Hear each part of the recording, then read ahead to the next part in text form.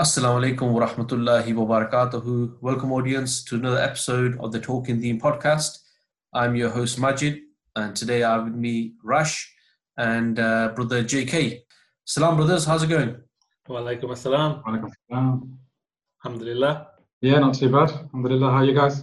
Yeah, not too bad. I think it's 2020, man. 2020 is going to go down in history. It's just been, it's like it's never ending year, you know what I mean? It's like normally every year goes fast, especially when you're getting a bit older, but it just seems like 2020 is sticking around, man. And, you know, with all the stuff kicking off with the elections in America, you know, you expect to turn on the phone in the morning thinking they may have declared who's won it, but the circus continues. It's quite strange, isn't it? They go on about advocating democracy and all of these things, but actually what you're hearing is people on the ground and how frustrated they are and, you know, wanting to hear a result. People who, you know, obviously from the Trump side, it sounds like they're going to lose and people aren't going to be very happy about it. People even talking about coming out onto the streets with guns.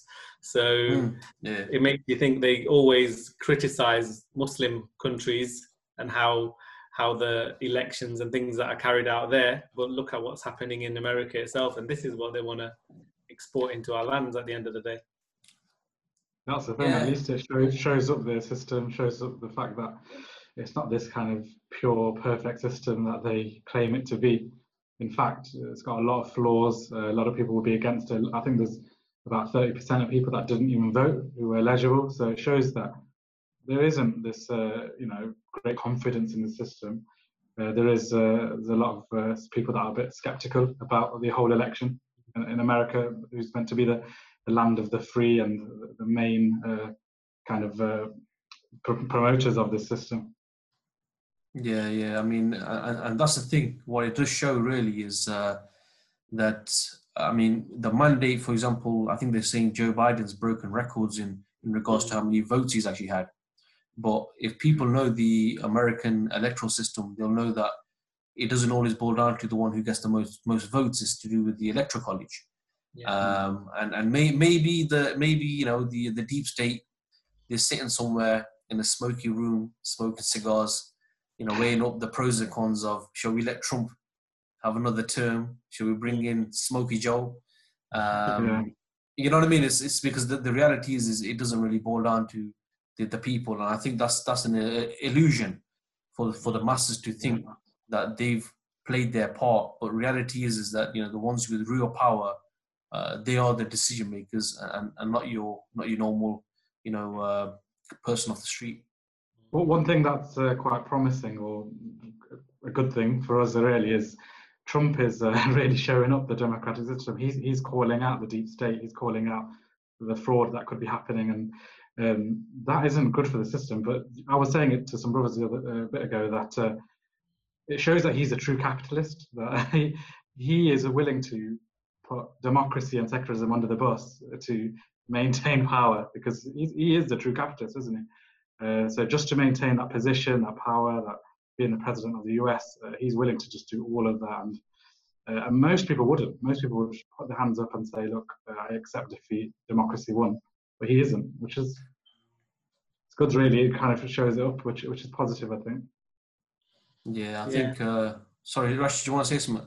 No, I was just going to say, to be fair, there's lots of different angles that you can take. Today's podcast, we're not necessarily going to speak about that, but there is lots of different angles. You know, people are saying there's probably been the highest voter turnout, you know, ever or something like that, in the nearly 70%. So some people will argue that shows how democracy is effective over there. But anybody who kind of scratches below the surface, they will realize that it's just an illusion. It makes you think you've got a say because you put a ballot, something into the ballot box once every 4 years. Suddenly, you know, you're influencing what is happening either internally or, you know, on foreign policy, but actually you're not. You know, it's the ones that are the decision makers, as you guys have already said, are going to do what they're going to do. And every now and again, they'll have to try and pull a maneuver just to please you, just to get your vote the next time. But even then, they'll probably, you know, facilitate some kind of a terrorist attack, and then all of the support will go back towards someone. So we know a lot of it is just like a bit of a a game, and the people are the pawns that are used in that game, unfortunately.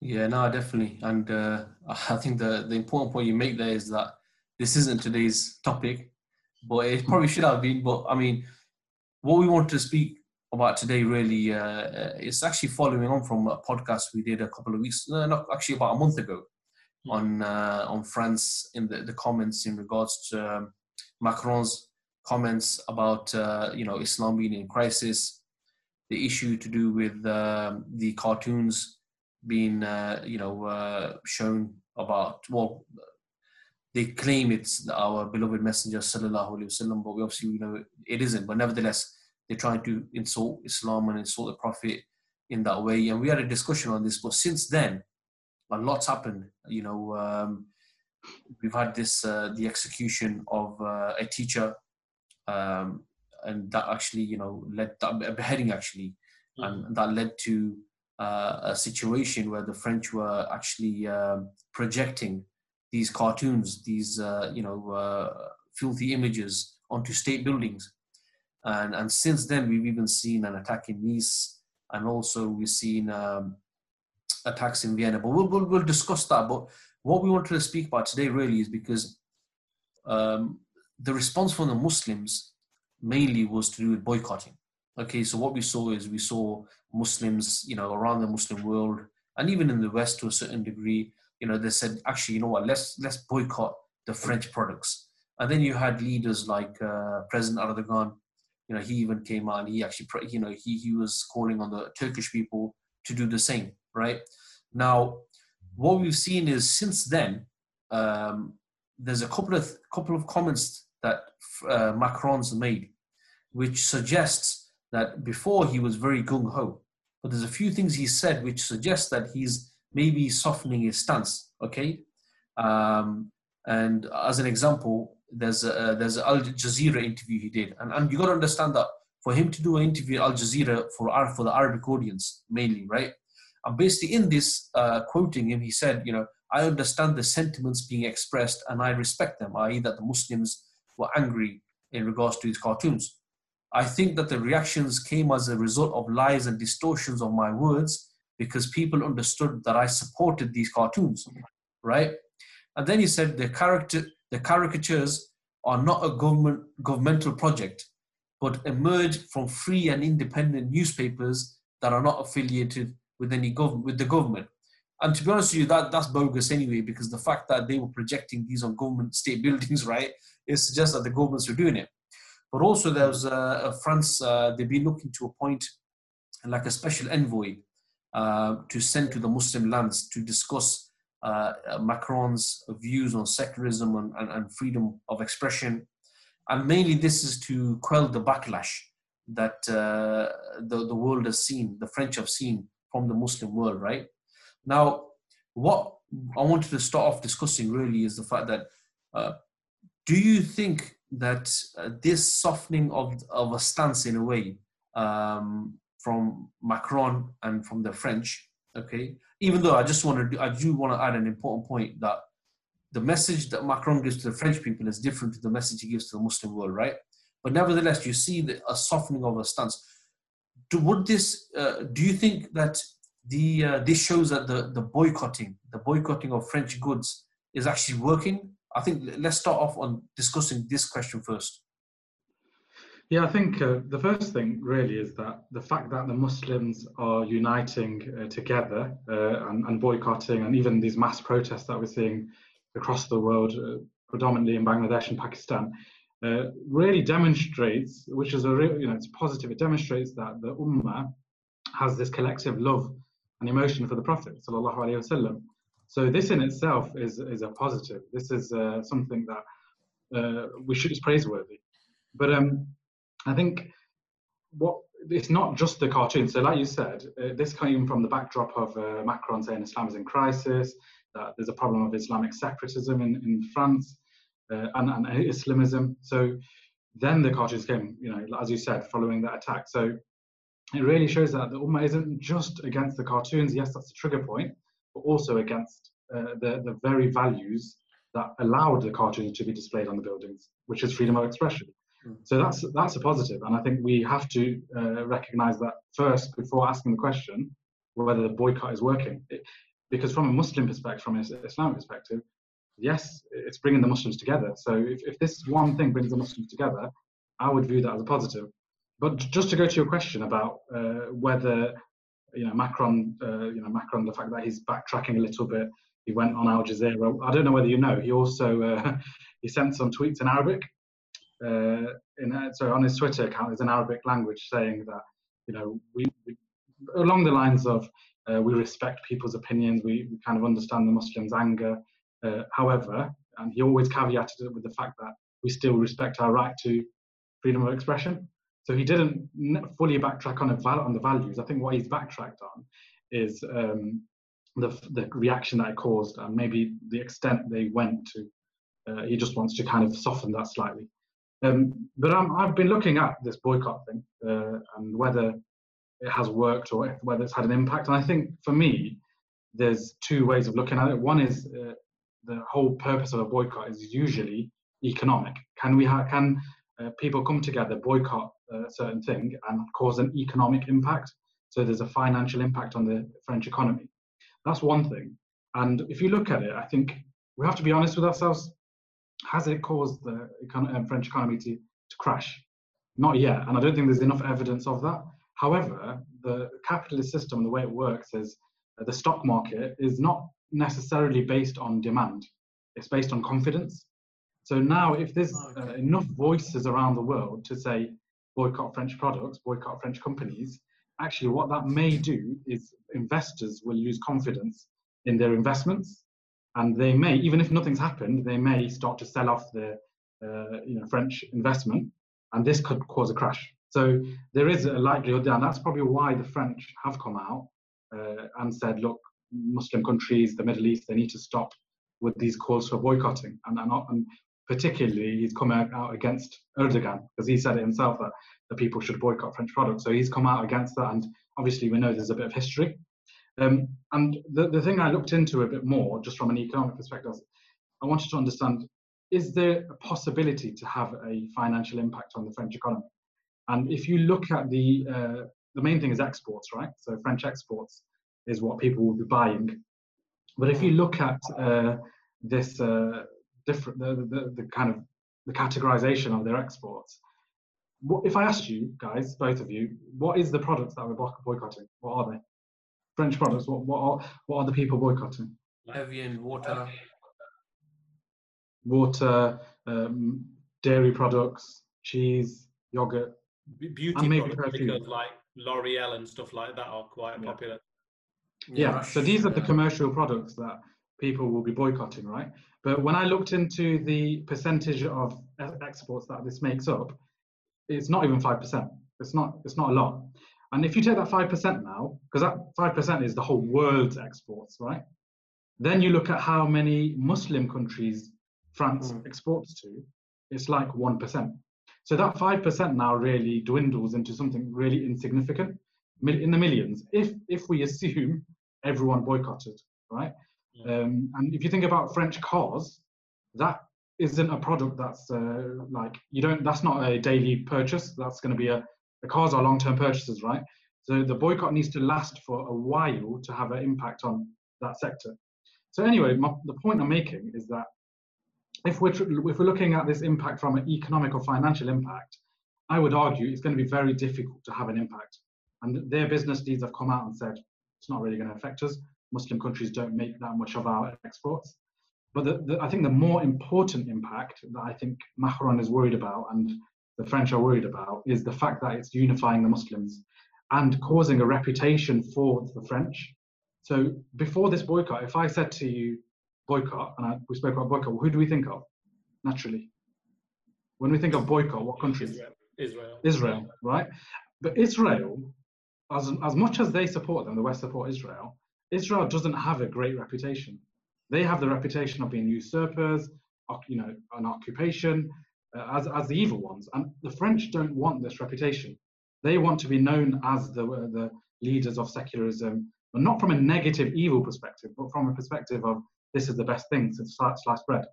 And they don't want that reputation. from an enlightenment point of view, liberalism point of view, they all see those as positive values that the French Republic is known for.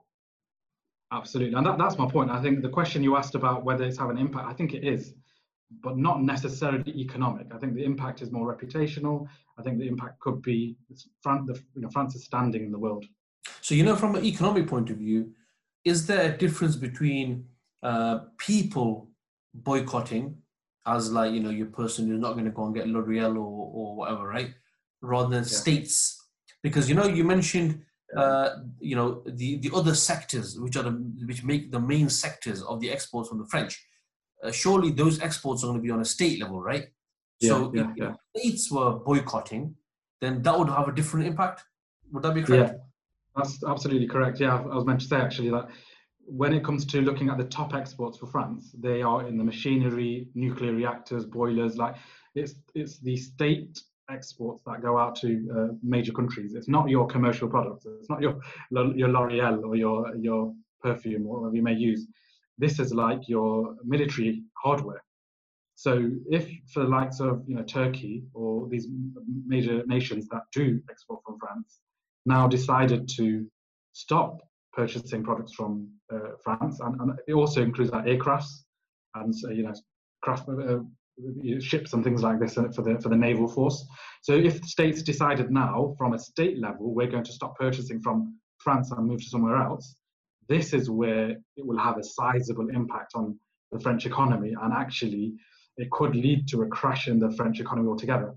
So when Erdogan made these comments about the French should, the people should boycott France, I think this worried France a lot, because now if he's encouraging the people to boycott, if now he as a state boycotts and Pakistan follow and other nations follow, then the French are in trouble. And this is compelled with COVID. COVID-19 has already slowed down Western economy, all economies across the world. There's already this fear that the world is going to go into another recession, right? So in a world where it's, boom and there's not a lot of economic activity, a boycott may not have an impact. But if in a world where you're looking for every penny, any level of boycott, even if it's a small impact, could crash the whole economy. And the West and the French won't want this. So you're absolutely right. The reason why I asked that as well is because you've had the BDS movement been going on for ages. It hasn't really achieved anything really. In fact, if you look at the situation of Palestine when the BDS movement began to now, it's far worse. So so that's the reason why I asked that question, because people might be boycotting, and alhamdulillah, like you said, they're doing this out of their love for the deen, their love for the messenger, and also the hatred for those who try to insult and try to mock our deen, right? Yeah. But it could well be that, I'm not saying it's an illusion, because certainly there's something there, but certainly that desired result probably won't be there. And that's what sort of leads me to my sort of second question that I think is worth discussing. The stats that you've provided, I don't think a lot of people know that. And myself, I didn't really know all those stats. So you do think that actually the Muslims are calling for a boycott, and hey, look, France is trying to tone down a little, right? It's working. And I think the point you make is an important one of a reputational point of view. Probably not just purely economical, whether it's in the stocks or whether, I think Rash sort of alluded to it, to do with France as a country in the system they adopt. So do you think that, the softening of the stance, maybe, the boycott might have something to do with it, but at the same time, the fact that Macron or the French are having to try to explain what secularism is and explain what they mean by this sort of stuff, that in fact, it's more to do with that secularism, French secularism is being tarnished, and even those so-called secularists in the Muslim world that are trying to corrupt Muslims, it's even making their job more difficult, right? So maybe this softening of the stance or the need for them to explain themselves is more on an ideological level than purely economical. Yeah, so let me come in there. The boycotting thing was presented to the Ummah, or to the Muslims, as this way of, this Islam is being attacked, even more kind of sensitively the Prophet sallallahu alaihi wasallam is being attacked. Here is a way which you can show solidarity. Here is a way where you can put up a united front against an attack on the Messenger sallallahu alaihi wasallam. The Ummah at large saw that and thought, yes, we do need to do something to show that we care, because they do, clearly. And the boycotting was almost an easy way to say, look, if we boycott, and to add to boycotting, protesting comes into that as well. Yeah? So you saw protests, you saw boycotts. So that was a way for the Muslims and for ourselves to say, look, we're doing something in order to show our unity against what France are doing, and what France are portraying. And the positive side of that definitely is Muslims recognize from an Aqidah point of view, they're united on this very important issue of the Prophet ﷺ and an attack on Islam. That is very positive. And for Muslims to feel emotional about that, that's also very positive, because the initial anger tends to be emotional. And then once the emotions are agitated, then we start to think, okay, now what do we need to do from an intellectual point of view, or what do we need from an action point of view to solve this problem? So the issue almost arose that rather than really looking at the objectives of the boycott, it was more about, look, let's have this level of solidarity. Okay, because really, as JK said, did someone really sit down and say, will this achieve the objectives that we want? Okay, probably not. No, probably not. Okay, so however, that's not to undermine the efforts, because that shows that Muslims want to do something and Muslims can be united on important matters. That's very important, yeah. And then even just to add a couple of little things, even JK saying, like the French are very reliant on tourism. I think France or Paris is one of the most visited cities and countries in the world. Okay, so COVID has actually affected them economically quite significantly. So if you add this layer to the COVID layer, it probably did concern them slightly. Okay. Yeah, definitely. So that's why I think this whole issue, they have had to soften their stance a little bit. But furthermore, in answer to your question, Maj, in terms of another reason for softening is, I don't think, and you guys may disagree, some of the other European nations are even that pleased that Muslims are now coming out and calling out secularism. Yeah. Because if you make that clash of civilizations between Islam and secularism, if you put that out in the public domain to be debated intellectually, we as Muslims know that when you have an intellectual discussion with us and you present Islam intellectually and someone else presents secularism intellectually, we know secularism was born out of a compromise.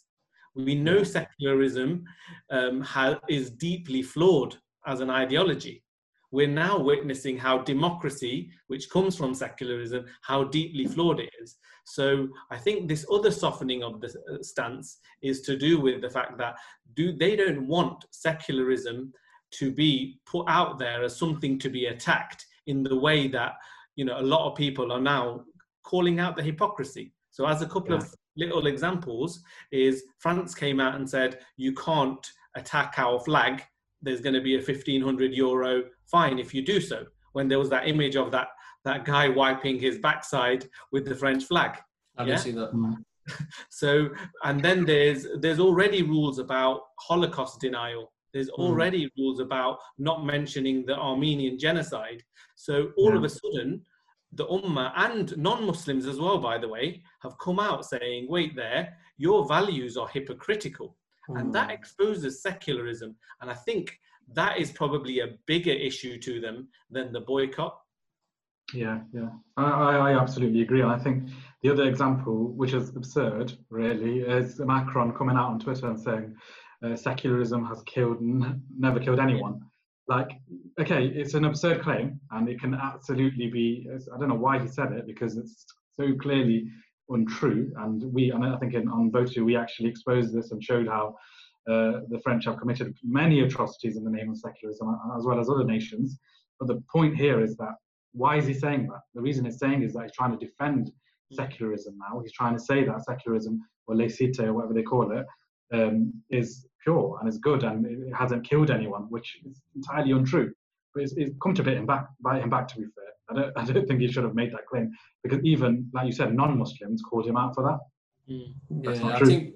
I think what it is I think what Rash makes a really good point, that even other nations or other leaders or other secularists, they're not comfortable with this discussion, and to be honest with you, maybe, I mean, another question is that, you know, people, obviously the French, they promote themselves as being, you know, France is the place where secularism was born, from their point of view, right? Yeah. So they feel like, you know, they have ownership of it to a certain degree. So, you know, secularism, so that's the real secularism, and everything else is a bid'ah, right? Because what you're seeing a lot of bid'ahs, and there was even a bit of beef or a bit of issue between Macron and Trudeau of Canada, for example, because after all this stuff that happened, Trudeau, he made some comments which were criticized actually in Canada and France as well. And what he said was that about the cartoons, he said, freedom of expression is not without limits.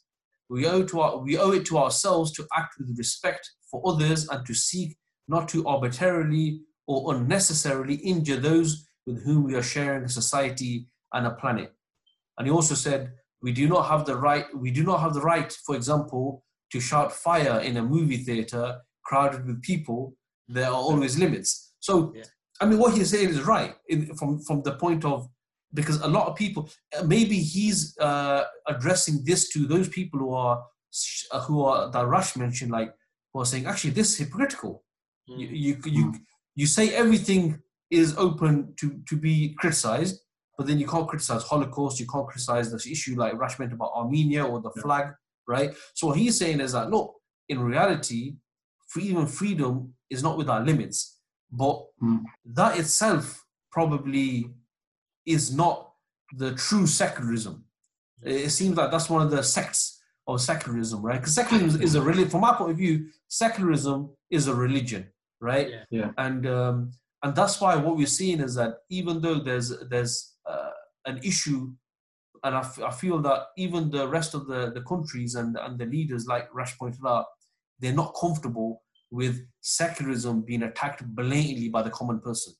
Do you know what's funny, as a quick point as well, is that actually this is another reason from a Western and a capitalist point of view they don't want this discussion to happen mainstream, is because it also exposes their puppet regimes. Because what happens is, if, for instance, Muslims in Bangladesh and Pakistan are revolting against this, if Muslims across the globe are boycotting and calling out France, then all of a sudden, you know, those puppet governments and leaders, like the leaders of your Saudis and your leaders of your UAEs and stuff, if they then don't as well come out and attack France or call out France on this, their legitimacy gets furthermore questioned by the masses. We already know that they're agents and the puppets of the West. However, when this discussion isn't happening in the mainstream, then they can almost cover themselves with a cloak. As soon as they now have to speak out, they're having to speak out against their masters, and no one's comfortable speaking out against their master. No. And the thing is, even like Erdogan coming out and saying stuff, yeah, fair enough. I'm not saying he can do more, definitely. I'm not saying he's done enough or sufficient amount, but the fact that he is calling out France, what it does is, like you said, it puts the other leaders in a difficult position, because now the Muslim world has seen that some leaders can do it, why can't others? And a clear example is Hasina, right? With the Bangladesh protests happening, and the fact that there was, 100,000, I don't know how many people there were, but there was loads. They also, 500,000, wasn't there? So they were calling for her to now, what's the word? You know, you have the French embassy and the French ambassadors.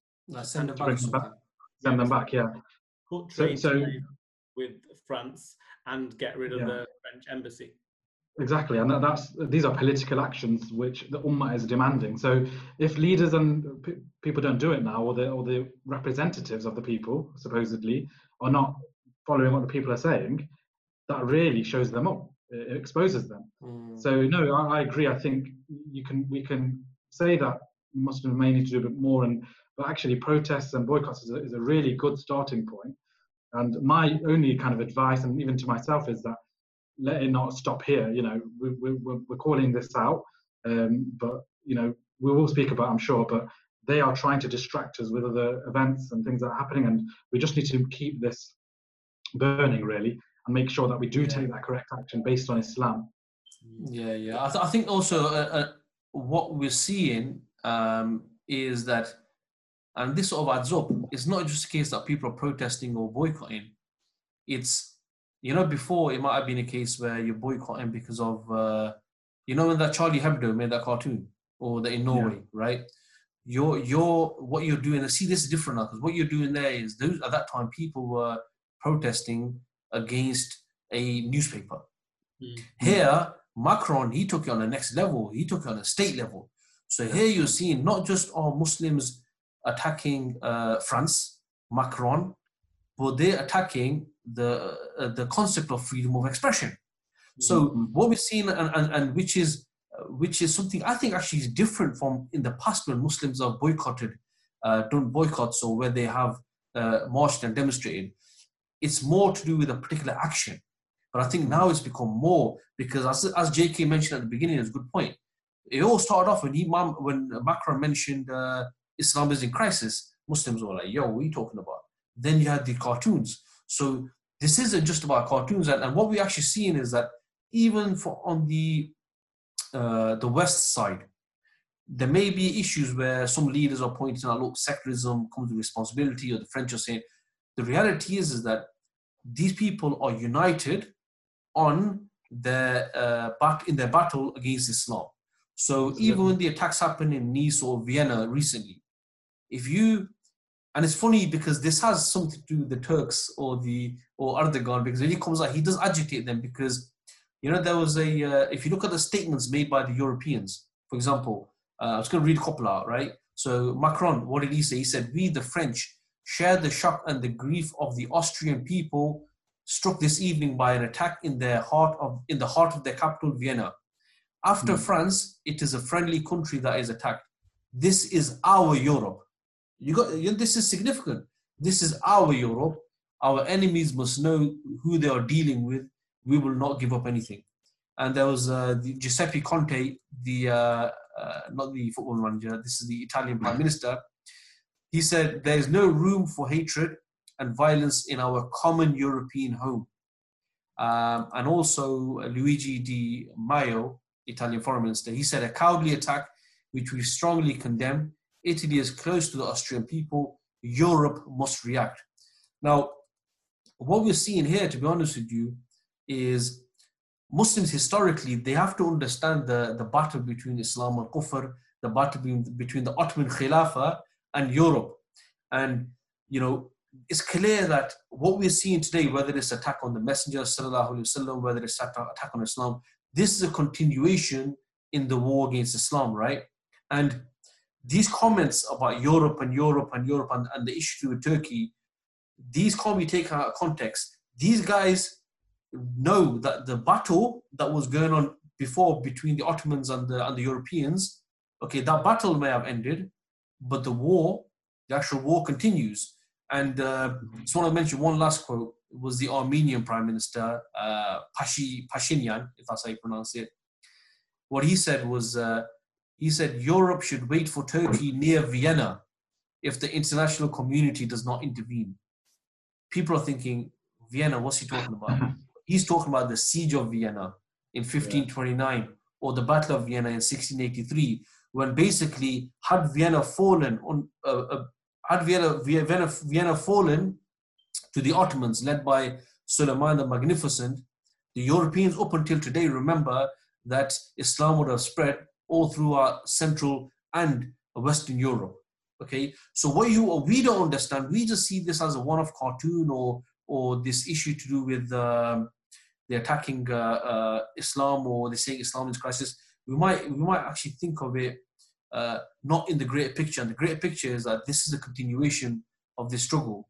So, I want to just add, because I mentioned the issue of Vienna, not the siege of Vienna, the attack that happened in Vienna, and we've seen one in Nice and stuff like this. Now, do you think it's purely coincidental, right? That as soon as momentum started to gain, the Muslim boycott, or they're attacking against secularism, as soon as it started to gain momentum in the Muslim lands, right? What we see an attack in Nice. I think the Nice one was at a church, so it sort of linked it to these Muslims. They're not just against secularism; they're also against Islam as well, right? And then we saw, maybe the boycott quiet down a little, and then we see the issue to do with what happened in Vienna. And what actually happens, from my opinion, and you might disagree, but the way I see it is, for a moment in time, you had the secularists on the defensive, and for a change, the Muslims were the victims, right? Even some non-Muslims are saying, "Look, why are you attacking their religion for? Why are you attacking their prophet for? It's just agitating, right?" So it seems like they were the trouble causers. But all of a sudden, two things quickly happened, two attacks, and all of a sudden, the Muslims and Islam are no longer the victims, but they're the perpetrators, right? Yeah. So do you think that these attacks that happen, do you think they're purely coincidental, or is there a track record of the Europeans doing things like this in the past? Yeah, no, definitely not a coincidence from my perspective. I think just to add to what you said in terms of the attack, so like you said, the Muslims are uniting, there's these calls that are ramping up. Even like you said, there's Western leaders coming out and kind of speaking a bit against France, or explaining or trying to defend secularism to an extent. But the two attacks, so firstly, obviously, the Samuel Paty attack was, that kind of caused most of it. But the Nice attack, as you said, the fact that it happened in the cathedral, why? When were the Christians doing anything here? If this is linked to the cartoons and secularism, how are the Christians praying in a church got anything to do with that? But like you said, there's a message behind this. This is a message that I'm not sure whether you know. When the display of the depiction of the Prophet ﷺ, attempted depiction on with Charlie Hebdo, a lot of Christians came out and said, this is blasphemy, and we support the Muslims in here because we don't want religious figures to be blasphemed. So exactly. The Christians were supporting the Muslims. But when this happened, what the message shows is, look, these Muslims don't have any care for the Christians, nor the secularists, nor any other belief or atheism. So, what that does is, now the Muslims are on one hand and everyone else is on the other. But then the Vienna attack, what that now does is, it's not just the French that are being threatened. It's the whole of Europe. It's Vienna. It's Austria. It's Germany. It's the whole of Europe. And that's when all these leaders came out and said, we are standing with Austria. We're standing with France. And I don't know whether you remember. I can't remember. There was an attack previously. I can't remember which attack it was, but they all came out. All the leaders, the European leaders, came out arm to arm in the streets of Paris. I think I can't remember. That was actually that was the Charlie Hebdo one. The Charlie Hebdo one, yeah. So what does it show? We need to be aware of this. We can't just take it in isolation. We need to think about what message are they trying to push with these kind of attacks. Like you said, it's distracted the Muslims now. It's put the Muslims on the defensive, or they've tried to do this. This is their plan, from my perspective. And your question about, is there a track record? There's absolutely a track record of them doing this. Many of the attacks, even starting with I'm not sure whether you know about Gladio. Operation Gladio was something that the NATO backed, and it started in World War II, established in World War II. And some people call it stay-behind organizations, where they would try to sabotage the communists by leaving people in the Soviet Union to cause terrorist attacks or assassinations or things that would happen there that they would blame on the Soviets and cause internal war and justify some of their stance. And I don't know whether you know what Gladio comes from. Gladio comes from the word, I think it's gladius, which means double-edged sword. Double-edged sword, what does it mean? Is that you think it's a weapon, but actually it's a double-edged sword, so you're getting cut by it yourself. And this is what it was. It was a secret organization that was exposed afterwards of being, basically carrying out false flag attacks. This then got it went to the next stage when the communists fell. This then became targeting Muslims, and Muslim attacks would take place, or Muslim terrorist attacks would take place, both in the Muslim world and in Europe, and the US even, which then they would blame on Muslim terrorists and say, look, this is what they caused, and they'd use this to justify invasion. The war in Iraq, for example, how many terrorist attacks were taking place between Sunni and Shia before the Iraq War? Zilch, zero. But since then, after the missionary organizations like Blackwater, they would undertake these attacks. So there's absolutely a track record of this, and we can't be unaware of this, of something that they could definitely do with the Nice attack and even the Vienna attack. The issue you have sometimes is if you mention this, and even amongst Muslims, they come out with the age-old, you're talking conspiracy theory here. You're talking, we don't have evidence that, for example, the person who did the killings in Vienna, wasn't actually a Muslim who was, had issues and then went out and did this. It always puts Muslims on the back foot to go, we need a degree of evidence. But I would always argue with them and say, look, every time one of these attacks takes place, there's too many convenient elements that show us that it is linked to these kind of intelligence agencies. Yeah. It's already coming out quite clearly that the Vienna attacker was already known by the services, secret services. Often it's also known that these attackers have previously been groomed by intelligence agencies or have been somewhat involved and then let out, even though they're a threat to society, and also on top of that, we did our podcast 2 months ago before the Samuel Paty killing, wasn't it? So that was under the framework of that Islamic separatism speech that Macron did. Again, how convenient at a time when Islam is being attacked and they're trying to clamp down on Islam in France, this attack suddenly happens. How convenient is it that the boycott is somewhat gathering some degree of pace, and the Nice attack happens, and then the Vienna attack happens, and then anybody who wants to do a degree of digging, if they look into Operation Gladio and they look into Gladio B now, they will see that there's evidence of former people from the CIA, from the FBI, for example. I think what was her name again? Edmonds, Cybele Edmonds, and she's saying that, look, there were conversations between the US administration and Al-Qaeda. There were, ISIS being set up, all of these kind of things. A lot of people say they're conspiracy theory, but are not willing to go out and actually do some research and realize they're all too convenient, and they always fit a political agenda for the West in, as Maj was saying, for the West versus Islam. In other words, the war on Islam, rather than the war on terror, as they've duped the masses and called it. But stuff like Gladio, what you mentioned, Jackie, is this stuff that's accessible to wider community? Is this like factual information? Yeah, to be fair, initially it was a secret. So this is it's a secret, clandestine, what they call it. It's private. They didn't want it to come out.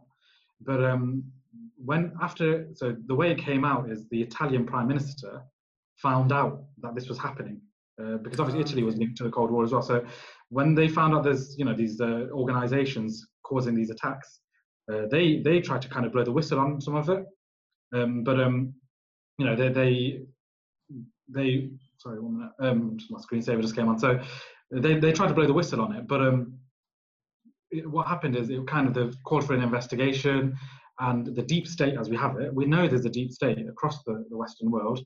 They kind of just pushed it aside, right? So it's out in the open. It's not what you'd call an open secret. Everyone knows about it.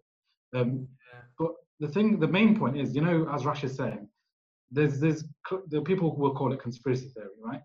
But my problem with this is that there's a difference between conspiracy and conspiracy theory. A conspiracy theory is something that you've got no evidence for. You just make a claim. Least amount of evidence, you just make some random claim and you say this is what's happening. That's a conspiracy theory, fine. You don't have any evidence for it. A A conspiracy is different. A conspiracy is when it's something that's happening in the background, where they're trying to secretly or privately trying to do something and conspire against the Muslims or conspire against a certain people. That's totally different. And I think we need to move away from this view that everything we hear in the media is the truth. We need to dig around a bit ourselves. And just this example of the Nice attack here. Let's say it was a real attack, not a false flag, it's real, right? Let's just say it is. Yeah? Explain this, right? Why is it that they called it a beheading when it wasn't a beheading? It wasn't a beheading. It wasn't a decapitation. It wasn't. Right. That came out after, it wasn't, right? Secondly, why is it that this makes absolute media attention? There's a hysteria all over the media, whereas when the two women got stabbed in near the Eiffel Tower, it didn't. So what I'm saying is, let's just take the premise that it's not a false flag. Then we have to absolutely say that they utilize these to the maximum effect as a bare minimum, right? So, you know, and as I'm not going to repeat, Rashid said some of the clear reasons why they've done this, and they've tried to distract the Muslims. But what I would say is, have they succeeded? Muslims are still, they may have calmed down a little bit, but Muslims haven't, by and large, got too defensive. They're still calling for boycott, they're still protesting. And inshallah, I think that's the message we need to carry on and be a bit more politically aware and not allow these things to distract us. If anybody wants to do some reading, back in the 1970s, there was quite a lot of research done on this term called terror management theory. Yeah, so terror management theory is kind of a way to, it's like a psychological thing, bringing the fear of death into the general public so that you can more easily control what their decisions are. So what you do is you almost put up like a bogeyman, convince people that Islam is your enemy, and even if we have to spend the money that you need to feed your children, we need to spend that money on fighting this enemy. And then people, when you scare them with death, in other words, someone's going to blow themselves up and kill you. If you scare someone to death, you're willing to give up what is most beloved to you, like, you know, your wealth and your way of life, in order to protect yourself. Yeah. So when they did studies into like terror management theory, they realized that if we do this kind of thing, we can increase popularity of certain people. So even after 9/11, as we know, George Bush's his support went up because they saw, okay, now there's a common enemy now, and regardless of all the deficiencies in the way of, you know, local policies, foreign policy becomes more important now. And that was the reason they were willing to obviously go into another war as well, because at the time there was no appetite for another foreign war because people were suffering from economic problems. So this whole idea of terror management theory and how conveniently it's used all across the globe, since you mentioned Gladio being obviously when the Soviets originally was the enemy, now Islam is the enemy, and they're using the same theory to make sure they can keep their population subdued. Exactly. Yeah. SubhanAllah. I mean, just thinking about what you guys are saying, and you know, what it goes to show is that the information's out there. Obviously, you know, you're talking about Gladio and stuff like it. And sometimes it's easily for Muslims, and I think most of the time why some do it, because I think already without them realizing it, they're already on the defensive. So when they say, well, this is just conspiracy theory, the reality is that, no, it's true, it's a fact, but you need to do some research. And what this shows really is that as Muslims, we need to be clued up. We need to be clued up, and, you know, we need to be politically aware as Muslims, as an ummah. And the thing is because what tends to happen is that if we act purely on emotions, then even though, you know, our intention is sound, okay, no one doubts anyone's intention, but the thing is, then it's easy to get tricked, it's easy to get duped, it's easy for those sincere efforts to be diverted from the path that would actually bring about any real change to something else, right? And I think that's something as an ummah we need to do, but also at the same time, not just political awareness, our viewpoint in life, this comes from having knowledge of Islam. You know, how as Muslims should we respond to someone? You're only going to be able to do this or know this if you have that knowledge. And, you know, if you look at the issue to do with the cartoons, the recent cartoons, right, we see that Muslims are enraged, rightly so. Yeah, we are as well, okay? And reason why is because as Muslims, we love our messenger, Muhammad sallallahu alaihi wasallam, right? We love him more than ourselves. Or, you know, we, as a Muslim, this Aqidah issue, we have to love the messenger more than ourselves, our parents, and everything, except, you know, Allah subhanahu wa ta'ala, right? But isn't it worth then just questioning that this love that we say that we have for the messenger sallallahu alaihi wasallam, that even this love, without knowledge, without knowing the life of the messenger, without knowing his struggle, without knowing what he struggled, what, you know, without knowing why he was stoned at Taif, why his feet were stuck to his slippers with the blood. Why? Yeah. Why was he doing these things? Without knowing all of this, without knowing his life, his mission, then this love, it's a bit, you know, it's I'm not saying people don't love the messenger, of course they do. But, you know, maybe a lot of that love has been, you know, inbuilt in us through our upbringing, through our culture, through our family, right? But our actions don't really show this. So, I mean, even the issue, I mean, what I'm trying to throw out here is that, you know, what does it mean to love the messenger, sallallahu alaihi wasallam, you know? Is it enough just to respond when some cartoons happen, but be busy with your day-to-day life when the kuffar are not so blatant, if you know what I mean? So just turn that out. I totally agree. I think, like we've already said, as you said, there is a positive sign with the boycotting and the protests, and we can see there's an emotional attachment of the ummah towards the love of the Prophet sallallahu alaihi wasallam. And, you know, you could argue even those who are not practicing, yeah, when it comes to the issue of Muhammad sallallahu alaihi wasallam, they're there to defend, because they know they may not even practice, they might not even be praying 5 times a day. I'm sure many do, but even those, they will show that they love the Prophet sallallahu alaihi wasallam. This is a really, really positive sign. However, like I said, my advice, and as you're saying, is to love somebody, we need to know that person. And I think there's a saying of Imam Shafi as well, that if you were sincere in your love for the Prophet sallallahu alaihi wasallam, you would obey the Prophet sallallahu alaihi wasallam. Subhanallah. So, to obey the Prophet sallallahu alaihi wasallam, you need to know the Prophet sallallahu alaihi wasallam. So this, as I think Rash was saying, to transform this emotional attachment, which is good. It's amazing that we're there. Because let's take the other argument. Say it wasn't there at all and we didn't care. That's far worse. You know, if someone was not bothered. The fact that we're bothered, alhamdulillah, that's a really good sign. The next step really is, now, in order to truly love the Prophet ﷺ, to make this reaction permanent, let's learn about it, let's understand what he did, what his mission was, and follow his example. As Allah subhanahu wa ta'ala says, لَقَدْ قَانَ لَكُمْ فِي رَسُولِ اللَّهِ أُسْوَةٌ حَسَنَةٌ. And in the Messenger sallallahu alaihi wasallam, you have the best of examples. And I don't know whether you guys know, do you know when this was revealed? In what circumstance? No. So that's one I was reading about yesterday. When it was revealed it's actually in the Surah Al-Ahzab, which is to do with the war of the Confederates, the trench. The trench, where there was a coalition between Quraysh and all the other enemies, and they came and basically tried to unite against the Muslims, even the Jews, I think, as well. And basically, in the previous verses before this, Allah subhanahu wa ta'ala is saying that there are hypocrites amongst the Muslims who are telling them not to go to war, that, you know, they're basically stopping them, right? And that if they did fight, that only a few of them would have fought just out of their pride. They wouldn't do it for the love of Allah or the love of the Messenger. So Allah subhanahu wa ta'ala said, don't listen to them. Listen to me. لَقَدْ كَانَ لَكُمْ فِي رَسُولِ اللَّهِ أُسْوَةٌ حَسَنَةٌ. In the Messenger sallallahu alaihi wasallam, you have the best of examples.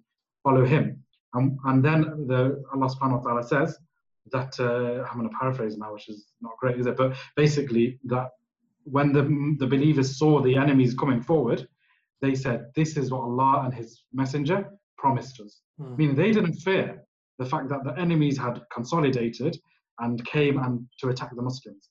They didn't run away. They didn't fear. And it brings our example to life, that here we are shouting and boycotting and protesting against the world. It's the Muslims against the entire world, because most of the world is in support of secularism and freedom. But don't fear, because we have Allah subhanahu wa ta'ala on our side. We have Muhammad sallallahu alaihi wasallam on our side. And this is what Allah promised us. We will face tests. We will face the enemies coming against us and form a coalition against us, as they've done. They've come and supported each other and said that they're with France. All these quotes you mentioned, right? But let's not fear. Let's keep united, keep pushing for this, but also pick up the seerah. And I'm going to do a quick plug as well. I've got a series podcast on Talking Deen, or the Talking Seerah podcast, and this is exactly what we try to do here. Demonstrate try and provide the message of the seerah and what the Messenger alayhi salatu wasalam did, but also give that practical example. How do we apply it to our life today? And inshallah, there's been a few episodes, but we'll carry on. And I do advise, it's all available, it's free, no one needs to pay for it, it's there, and inshallah we can take this as a step to go and learn more about our beloved. A lot of what we see today with the boycotting and the protests and things is basically an emotional love. And like you said, that's important, that's a step in the right direction, but we need to turn that into a love that facilitates the right actions. Yeah. And I'll do what I always do. I'm going to call out some of the people of knowledge, the scholars, and Maj knows I've got a habit of doing this, but what it is really, as an ummah, the people who should be steering us are those people with knowledge. They should be the scholars, they should be the ulama, the people who should be guiding us towards the right action. If they guide us towards boycotting and protesting, okay, that might show us how we do, how we show solidarity and we stand in, shoulder to shoulder against these blasphemous cartoons. But if you're going to do that as ulama, you need to go one step further. You need to actually tell us the actions we need to carry out to prevent these things in the future, not just reactively when they happen. Yeah. So I've been listening to khutbah and talks and stuff of kind of prominent scholars recently. I'm not even going to mention names. I'm sure if you look around, you can find them. But sadly, several of them, when they talk about France and this French attacks and, the caricatures of the Prophet sallallahu alaihi wasallam, when they talk about this, they highlight the situation of the Prophet sallallahu alaihi wasallam in Makkah. Yeah, and again, maybe JK, you can add as well, but they highlight his situation in Mecca and say, look, the Quraysh were attacking him. They were calling him names. They were killing other Muslims and torturing them. And look, the Prophet ﷺ didn't go around chopping people's heads off and didn't react in a physical way. Yeah, so they'll use that bit of the example and they'll say, look, you almost, to an extent, need to turn the other cheek. Or to an extent you don't react in a violent physical way. And they'll give some good advice and say, obviously, you can't go out and do kind of vigilante justice. Yeah? But what they won't do, and this is what's really sad, they all know the seerah. They won't tell us that what initially was happening in Mecca was the Prophet ﷺ was preparing the Muslims so that when the state was born in Medina, he went back and then he dealt with those people who were attacking him, were attacking the Muslims. So to tell the ummah that, turn the other cheek, to tell the ummah that, okay, you can't react, physically, to keep that in isolation and then not tell them what the Prophet ﷺ was actually working for and the solution that actually solves this problem. That's, in my opinion, if it's intentional, that's deceptive towards the ummah, and that's misguiding the ummah when you're in a position of responsibility rather than guiding them. And that's where I think, we should call them out. Firstly, we should educate ourselves because we should know that, but then we should call out these ulama and say, look, you should be guiding us and showing us how to act. When you tell us to boycott, fine, you're telling us to do an action, but don't tell us to boycott as if that's the solution, because it's not. Exactly. No, do you know what? I think you make a great point there that I've heard this as well, where there may be they're very knowledgeable, no doubt, and they will give some real good things. I'm not saying we don't listen to anything they say, but when it comes to the solution, when it comes to the mission of the Messenger sallallahu alaihi wasallam, I think they fall far short. So this example you gave here, where they use isolated instances in Mecca to justify the fact that we turn the other cheek. Two reasons really. It's wholly wrong. Firstly, even in Mecca, there was an incident. And let me give you an example. There's an incident. All of you will know this, where the Messenger sallallahu alaihi wasallam was praying in near the Kaaba. And when he went into sujood, there's the worst of them, the worst of the Quraysh, the most crude and the most vicious against the Muslims was this man called Uqba ibn Abi Muwayt. He was the worst. Like, he was the most crass, and what he would do was no more. Even Abu Jahl wouldn't do to what extent he did. But what he decided to do, two instances. One instance, he decided to take on the challenge of Abu Jahl and took the intestines of a camel that was slaughtered and placed it on top of the Messenger sallallahu alaihi wasallam while he was praying, right? And this, imagine, this disgusting. And his daughter Fatima, who was a child at the time, was the one who saw what happened and had to take off this from her father's back. And imagine this is trauma. This is akin to what the Palestinian children see of their parents in Palestine, for example, but probably worse. That was one incident. Another incident, the same man, Uqba ibn Abu Muwayt, may Allah's curse be upon him. He tried to strangle the Prophet ﷺ while he was praying, literally with his shawl. He was trying to strangle him. And after this incident, the Messenger ﷺ, he got up and he made dua against them, and he named them. He named the names. He named Umayyah ibn Khalaf. He named Uqba ibn Muwayt, Abu Jahl. All of these, he named them, right? And you know how they ended? They all died in the Battle of Badr. All of them. They all perished, right? So did he turn the other cheek? Absolutely, he didn't turn the other cheek. He was angered by physical attack, mockery against the Prophet ﷺ, mockery against himself and the Muslims. He didn't attack. And then the second point, as you said, did he just sit around and do nothing and carry on with living his life in Mecca? No, he was on a mission. He was making sure that the message of Islam was being spread to the believers, that he was creating this core base where we would have security and protection. And that was achieved in Medina. And then in Medina, when we had that political entity, and we had a military, and we had that protection, then these people were dealt with. So if I know that, I'm sure these scholars know that, no doubt. Some of these scholars have some great seerah series as well, but when it comes to the practical application of it, when we face a dilemma, or these cases that we have now, you'd want them to at least give justice to the seerah, give justice to the mission of the Messenger sallallahu alaihi wasallam, from my perspective. So yeah, I think what it is also the points you guys make. I think obviously we're having this discussion.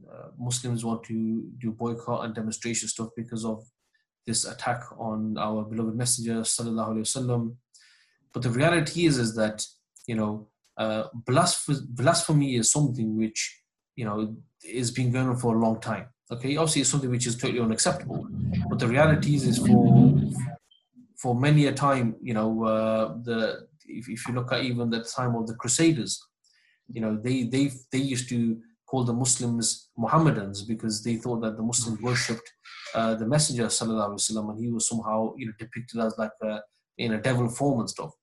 But the reality is that yes, the emotion's there, but I think if Muslims, if we can connect back to the seerah, if we can connect back to what the life of the Messenger, the mission of the Messenger sallallahu alaihi wasallam is about, then blasphemy, put that to the side. The reality is that at this moment in time, the Sharia of Allah subhanahu wa ta'ala is absent from this world. Okay? And I feel that the Europeans, they know, they are well aware from their history about the struggle they had with the Muslims, whether it was the Ottomans or whether it was the Umayyads, who reached almost near Paris at the Battle of Tours, right? So sometimes for me, the way I see it is that, yes, at times they're doing it maybe for strategic reasons, but also maybe at times they're doing it just to humiliate Muslims, to humiliate Islam because they can, because they have the power. And that's what it boils down to, that as Muslims, we don't have the power today. And blasphemy is one thing, just the fact that Islam is not being implemented.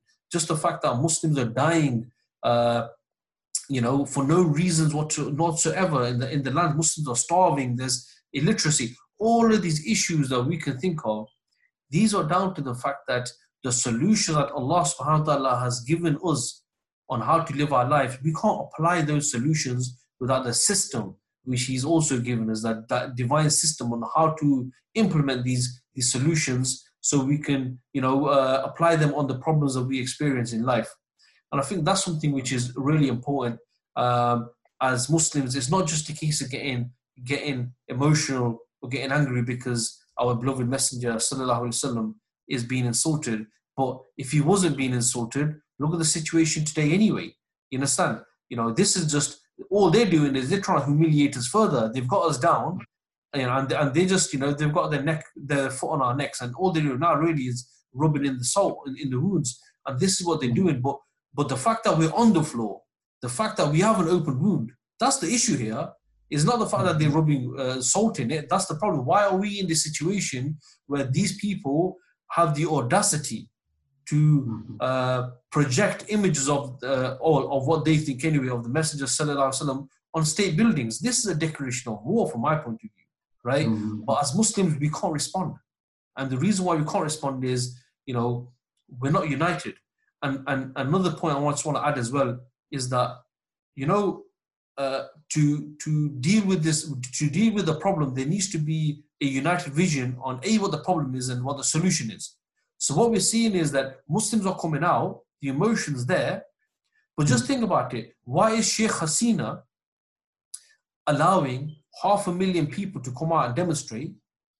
But if the 500,000 people came out and said, we want Sharia in this country, do you think she'd allow that? So what you're seeing is that we have this emotion there, but without a sincere leadership, to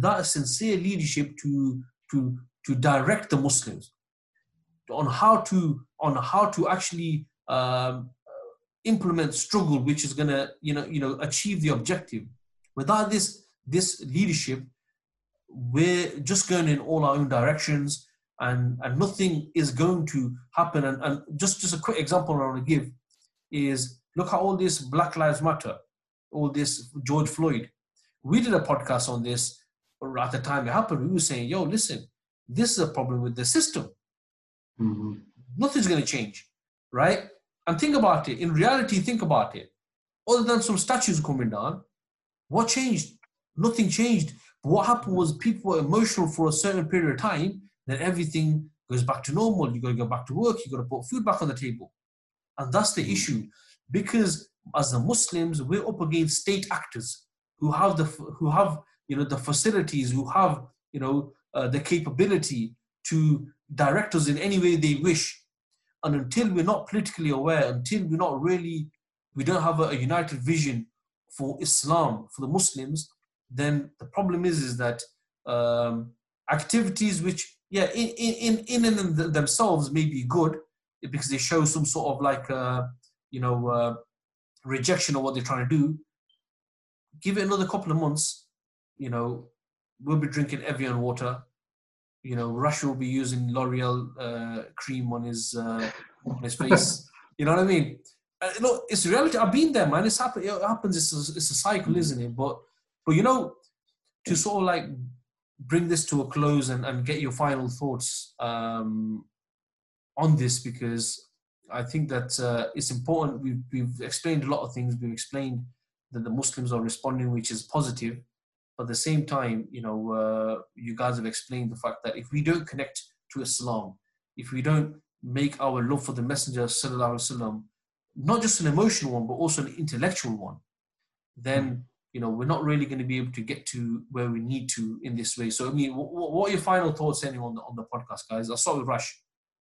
Okay, so a few quick ones, really. So first and foremost, it's important to understand the context around things like protests. And you can apply this to boycotting as well. So when people, and you gave a good example already of it, where if people are going to protest for, say, Allah's deen to be implemented, then obviously that's a protest that you should support. So to blanket and say protests don't achieve anything, you've got to be a bit careful about that.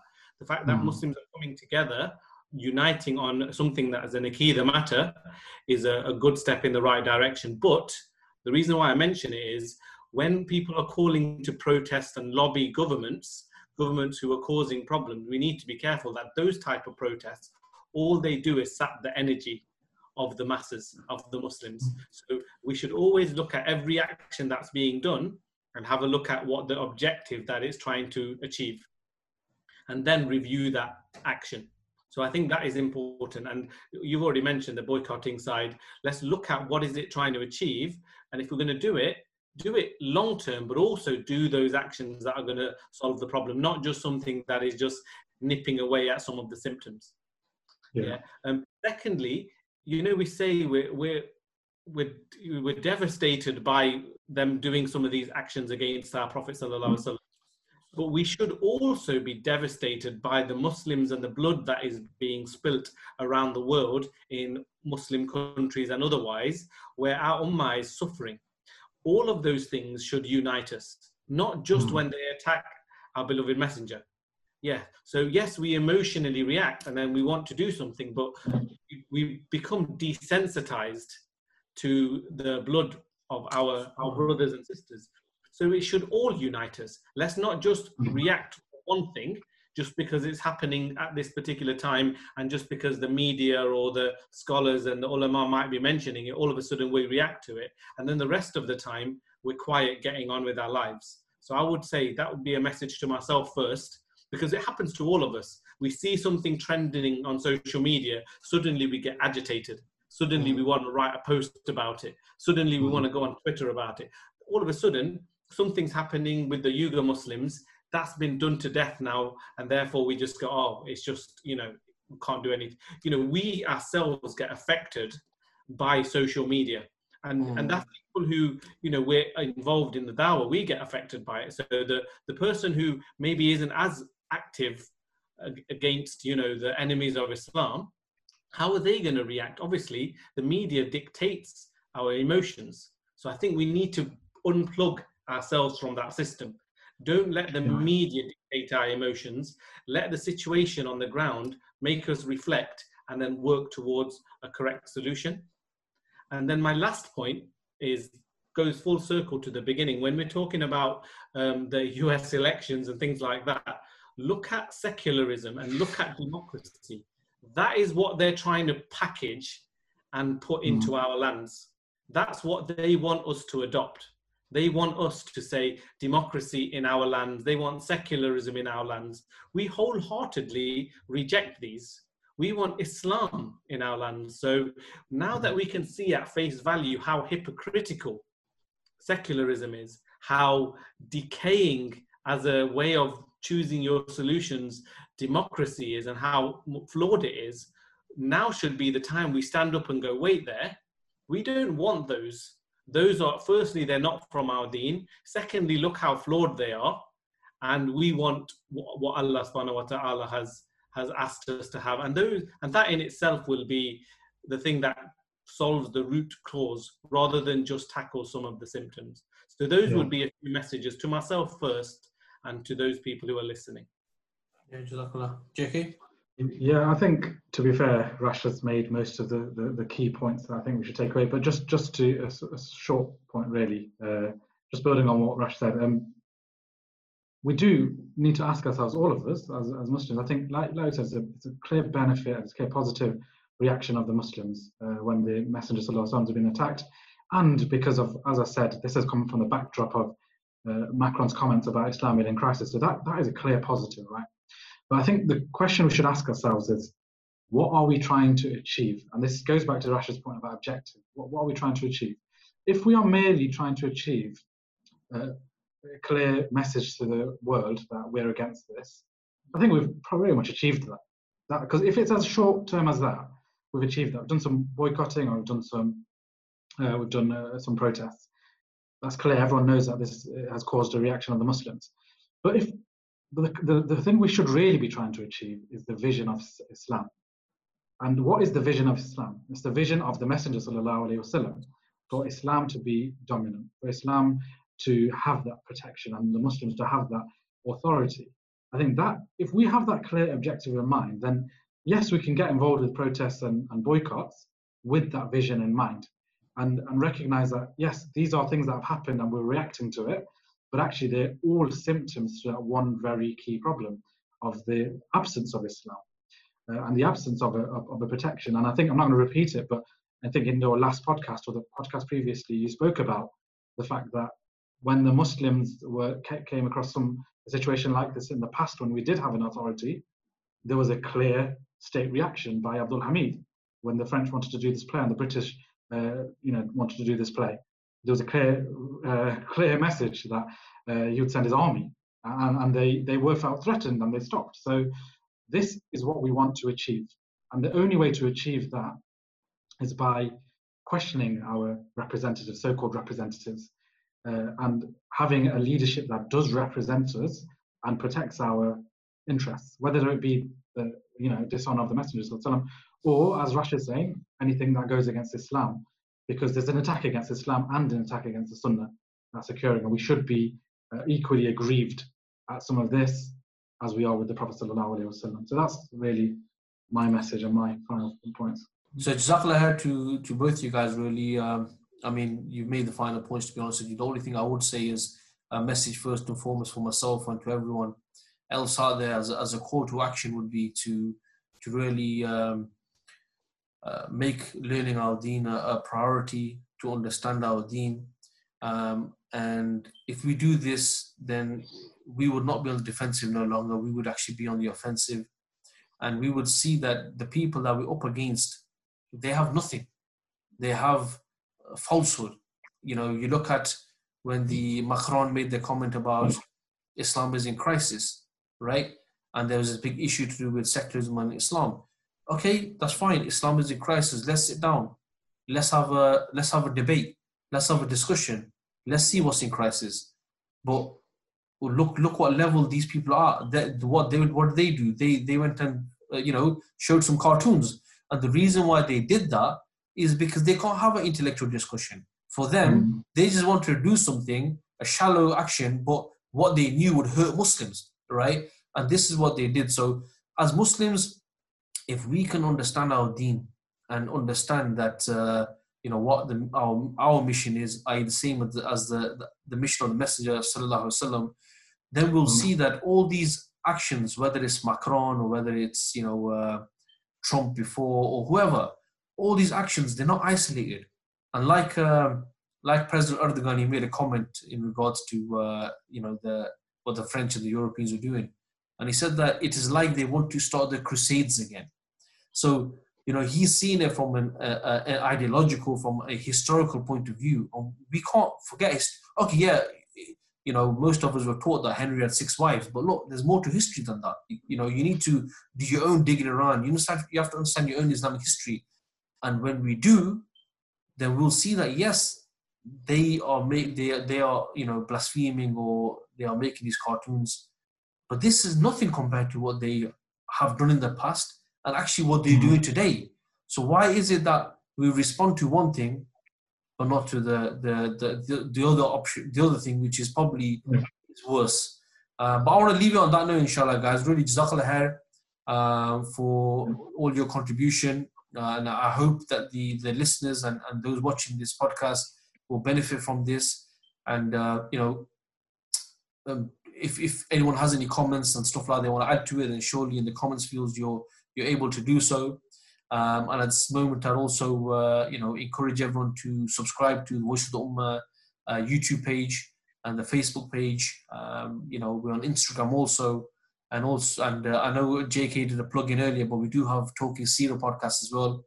And Talking Seerah is there to do exactly what we're talking about, is bringing the life of the Messenger sallallahu alaihi wasallam back into our lives and make it a reality so that we can apply it to our current issues that we face. And that's the point of the Seerah, not being read as a storybook.